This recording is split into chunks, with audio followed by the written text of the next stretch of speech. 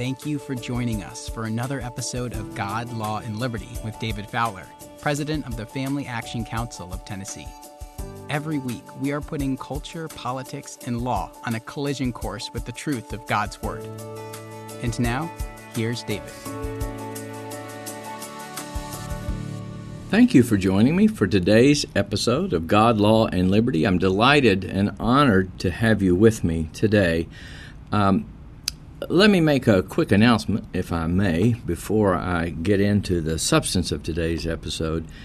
If you are interested in learning more about the foundations of law from a biblical perspective, particularly as it relates to the United States Constitution and some of the things going on in our country, evaluating them in the legal policy area, according to that biblical view of law and the history of law undergirding our nation's founding, I'm going to be doing a little 4-week series, probably start in a week or two from now. I'm not sure what time of day it will be. We'll have some folks from around the country that I know are already interested in it, but it'll be a 4-week, 1-hour Zoom-type meeting, and I'll do a little presentation, and then there'll be question and answers and dialogue. It's being hosted by my friend Chris Wong with kingdomcome.io. I encourage you to check that website out.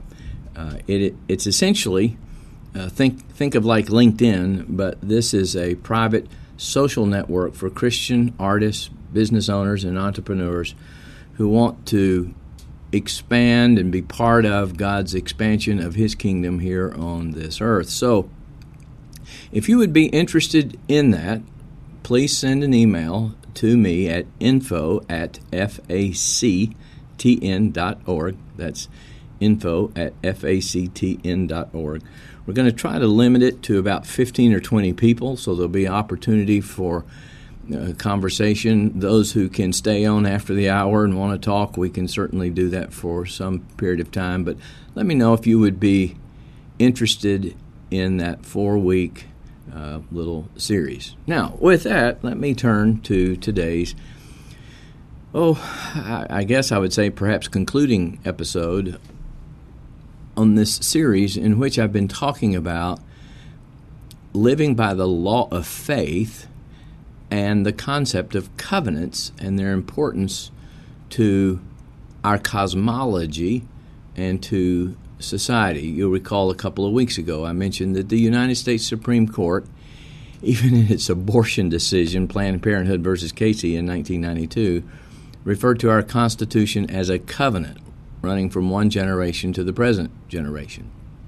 So we cannot escape the importance of covenants in our social order, in our cosmology, in the way we think about what God is doing. And in that context, we also have talked the last couple of weeks about God's everlasting covenant, His eternal covenant, the covenant between the Father, Son, and the Holy Spirit for creation and its recovery from the pollution of sin, and how that was worked out over time in the person of Jesus Christ. And we looked last week at Scripture verses supporting the ongoing revelation of that covenantal purpose in eternity and its final disclosure of that mystery, which is in Christ Jesus, who is our hope of glory.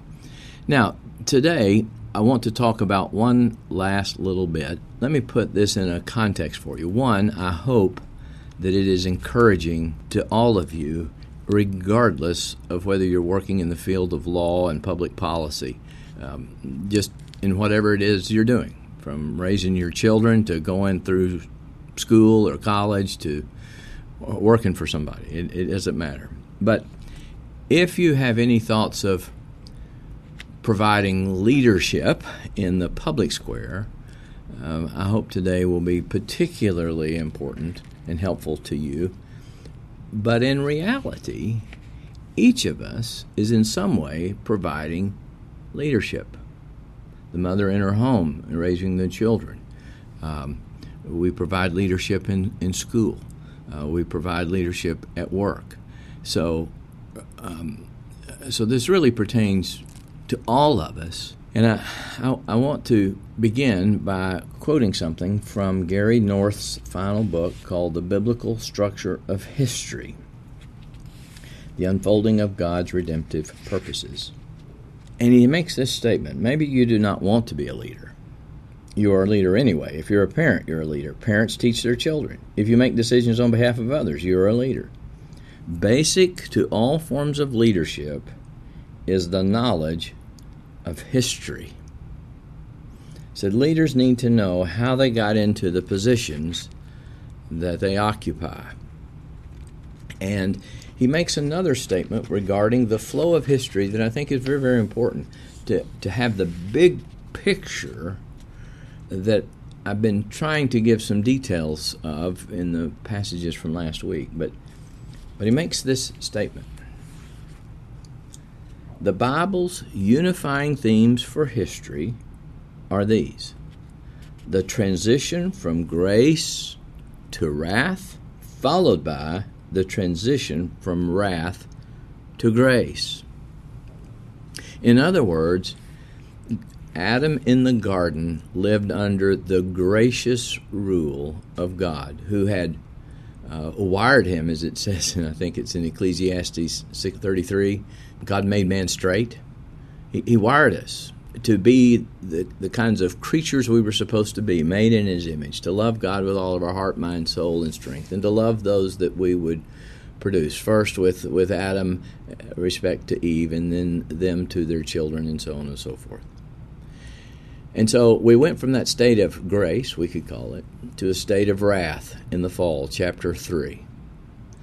But the promise of the seed in Genesis 3:15, a seed of the woman that would crush the skull of the serpent, well, that was the promise and the beginning of the transition from wrath back to grace and being reformed, renewed, remade, actually, in the image of God as we conform to the image of Christ and become what we were intended to be, each of us as we were intended to be. Now,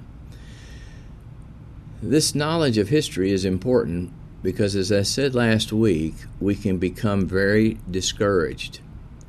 And pessimism is the reigning eschatology in our day. I want to play a little clip for us as we begin today's episode from last week's podcast that will set the context for today. But if we do our duty according to God's covenant purpose established before time, and where that covenant is going, we can be assured of glorious prospects, not just in the time to come, but in this present time. And today, you'll hear that. Now, last week, I gave some of the scripture verses that pertain to these glorious prospects, but today I want to give you the most glorious of prospects that should frame our understanding of what we are to be doing according to God's covenant purposes, and why that then provides us a great hope, particularly as we labor in this field of law and government and politics that seems to be in such a state of disaster and disarray. The place I want to begin is a scripture verse found in Ephesians chapter 1. It's verses 8 through 10. He has abounded toward us in all wisdom and prudence, having made known unto us the mystery of His will. Okay, you want to know what the will of the Lord is, that you might do it? Well, here it is.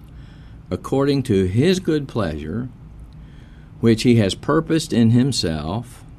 In other words, He didn't get the idea from any counsel by any of us, or getting our opinions, or looking into the future and seeing what was going to happen and then deciding, okay, this is what I'm going to do. He's purposed it in himself because all knowledge of all things is in God, who is independent of all things. He has being in himself. He lacks nothing in himself. And here it is, that in the dispensation of the fullness of times, he might gather together in one all things in Christ, both which are in heaven and which are on earth, even in him. Now, of this passage, John Owen, the great Puritan theologian, sometimes referred to as the John Calvin, of England, in his book, Meditations and Discourses on the Glory of Christ, made this observation. The Lord Christ is particularly and eminently glorious in the recapitulation of all things in him, after they had been scattered and disordered by sins. This recapitulation of all things after they've been scattered by sin, the apostle proposes as the most signal effect of divine wisdom and the sovereign pleasure of God. Now, for those that may not be used to the language of the day, when he says that this is the signal effect, Paul is saying this is the signal effect. What he's referring to there is, according to Webster's 1828 dictionary, meaning eminent, remarkable, memorable, distinguished from what is ordinary. In other words, this is the crowning achievement of all the things that have preceded, is that Christ is gathering together the two families, those of the angels in heaven and man on earth. He's joining those families together now, not in a direct dependence on God as it would have been in the garden, but through the mediator, through the person of Jesus Christ, who is the head of all things. Now, not some things, not things unpertaining to government, but all things, as it says in Colossians 1:29, I believe it is. What Owen next says is to answer all the ends of this new head of God's recollected family. In other words, to achieve this signal purpose of God from before the foundation of the world. Christ, remember, was slain before the foundation of the world because God dwells in eternity. All things are known to him. He wasn't waiting to see what might happen, right? It says to answer the ends of this purpose, all power in heaven and earth, all fullness of grace and glory is committed unto him. He continues, there is no communication from God, no act of rule toward this family, no supply of virtue, power, grace, or goodness unto angels or men, but what is immediately from this new head, whereunto they are gathered. In him they all consist, on him they do depend, upon him they are subject. In their relation unto him doth their peace, union, and agreement among themselves consist. This is the recapitulation of all things intended by the apostle. Now, if you'll remember, a couple of weeks ago, we quoted Pink as saying that, again, all the blessings come to us from Christ, who has purchased them with his blood on our behalf, and by the Holy Spirit distributes, disperses, and applies them to us. And so we are never independent of God. Now, here's where this becomes important. When we are thinking, for example, of law and policy, what laws we should enact, how we should frame those laws. In other words, how should we word them? On what principles would we found them? On what principles would we argue for them? We must keep in mind God's purpose to reconcile all things back to himself. So in the field of law, for example, it is not enough to stop a transgender procedure for a minor if in doing so we do nothing towards restoring the law and its foundations to being back under God and reconciling our legal system, which has departed from God, back to God. Otherwise, we're not really operating according to the law of faith that should be directed towards putting all things under this head and unifying them together, such that medicine is not separate from law and law separate from medicine, that the definition of health care is not separate from God's law, nor the law of man separate from the law of medicine and separate from God. You see, there's the problem, again, with the brief I mentioned by the Pro-Family Organization that says there's growing scientific evidence that it's harmful, sterilizing children is harmful. Well, no, it's not based upon scientific evidence. It's contrary to the nature of what we were created to be. Science is not independent of God. God defines what we are. He defines our essence, our nature, our being, you see.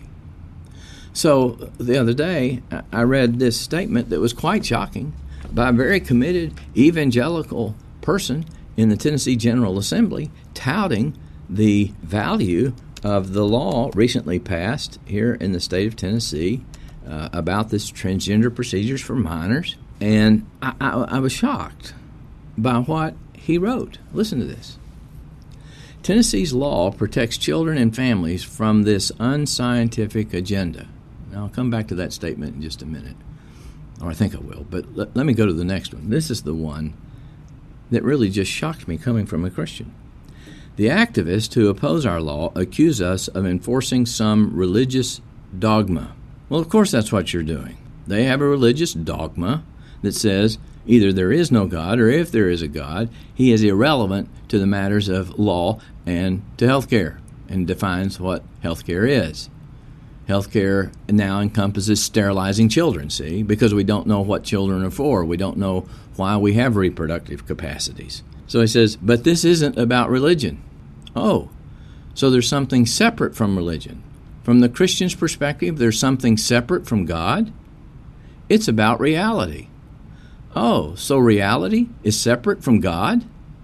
Reality is separate from our religious dogma? Do you understand? This is heresy. Now, I'm not saying the guy's a heretic, but this is heresy. God created all things, and in creating them, gave them their nature or essence and their purpose, their telos, their end, what they were headed for. And he says, no, this is a reality that's divorced from religious beliefs. Oh, my goodness. He then goes on and says, atheist, agnostic people, and a diversity of people from all walks of life recognize the truth about gender. Well, they don't recognize the truth about gender in the way the Christian would recognize the truth about gender. They would reduce it down to just simply biology and say, well, if you have certain organs, then you're a male, and certain other organs, you're a female. And I would say that is true, but it's not the essence of what a person is. We're made in the image of God. And the whole point of the transgender movement is that the stuff has no meaning, no essence, no purpose, no final end, so we have to give it meaning and purpose. So actually, the persons he refers to, the atheists and the agnostics, they don't have any basis upon which to say that gender cannot be separated from one's biology and gender be a social construct. Only the Christian can explain why they must stay together. So I would sit here and say to my friend, brother, this is not labor in the Lord and is in vain. I'm quoting here from 1 Corinthians chapter 15, where he says, know that your labor that's in the Lord, meaning in the Lord, not just your work for the Lord, but in the Lord, from whom all wisdom, knowledge, and communication of blessing and purposes towards his final end. This is not doing any of that. You're not reconciling any of this back to God. The reason that he says this is an unscientific agenda is not because he is disputing that science can give us meaning or purpose.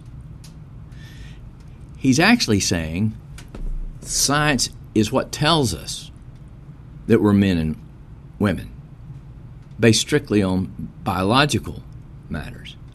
Now, if he had meant that science, that this is unscientific because science cannot tell us who we are or what our purpose is, science can't give things a meaning, science can't describe the purpose of things or their telos or their end, well, then he would be right. To think that science could do those things would be unscientific. Science can't do philosophy and theology. But that's not what he's saying. He's saying it's unscientific because science shows that certain internal organs go with this kind of person and other organs go with this other kind of person. So he's actually capitulating to science as the basis of knowing who we are. And the very problem is that science can't tell us anything but what we're made of and how it works. It can't give meaning. That's not an empirical thing. So you see what I'm saying? We can do things that would appear to be righteous deeds, and Isaiah says your righteous deeds are rags because they're not according to the signal purpose of God of reconciling all things back to Him, including science and our understanding of what it means to be human. It might look like we are doing some good. And it's not that God can't take that which we do and ultimately still use it, but the way I'm hoping He's using it is to provide opportunities for us to see how we're not doing it right. And from doing it wrong and now seeing how we're not doing it right, we might repent and begin to labor in the Lord toward His purpose of bringing all things, including our understanding of law and science and healthcare and human beings, back to God. It's not enough to stop this procedure. Our righteousness cannot be defined in terms of the not doing bad, but in the doing of the good that is caught up in our love for God and carried up into our love for God and the law of God that comes from God. And here we've just said this has nothing to do with God. It's about reality. And I guess reality and God, just religion, well, they're two different things. You see the dualism of this poor brother. Well, let me close today with something that I hope will encourage all of you. Again, I turn back to John Owen and to the scripture verse with which I began in Ephesians chapter 1.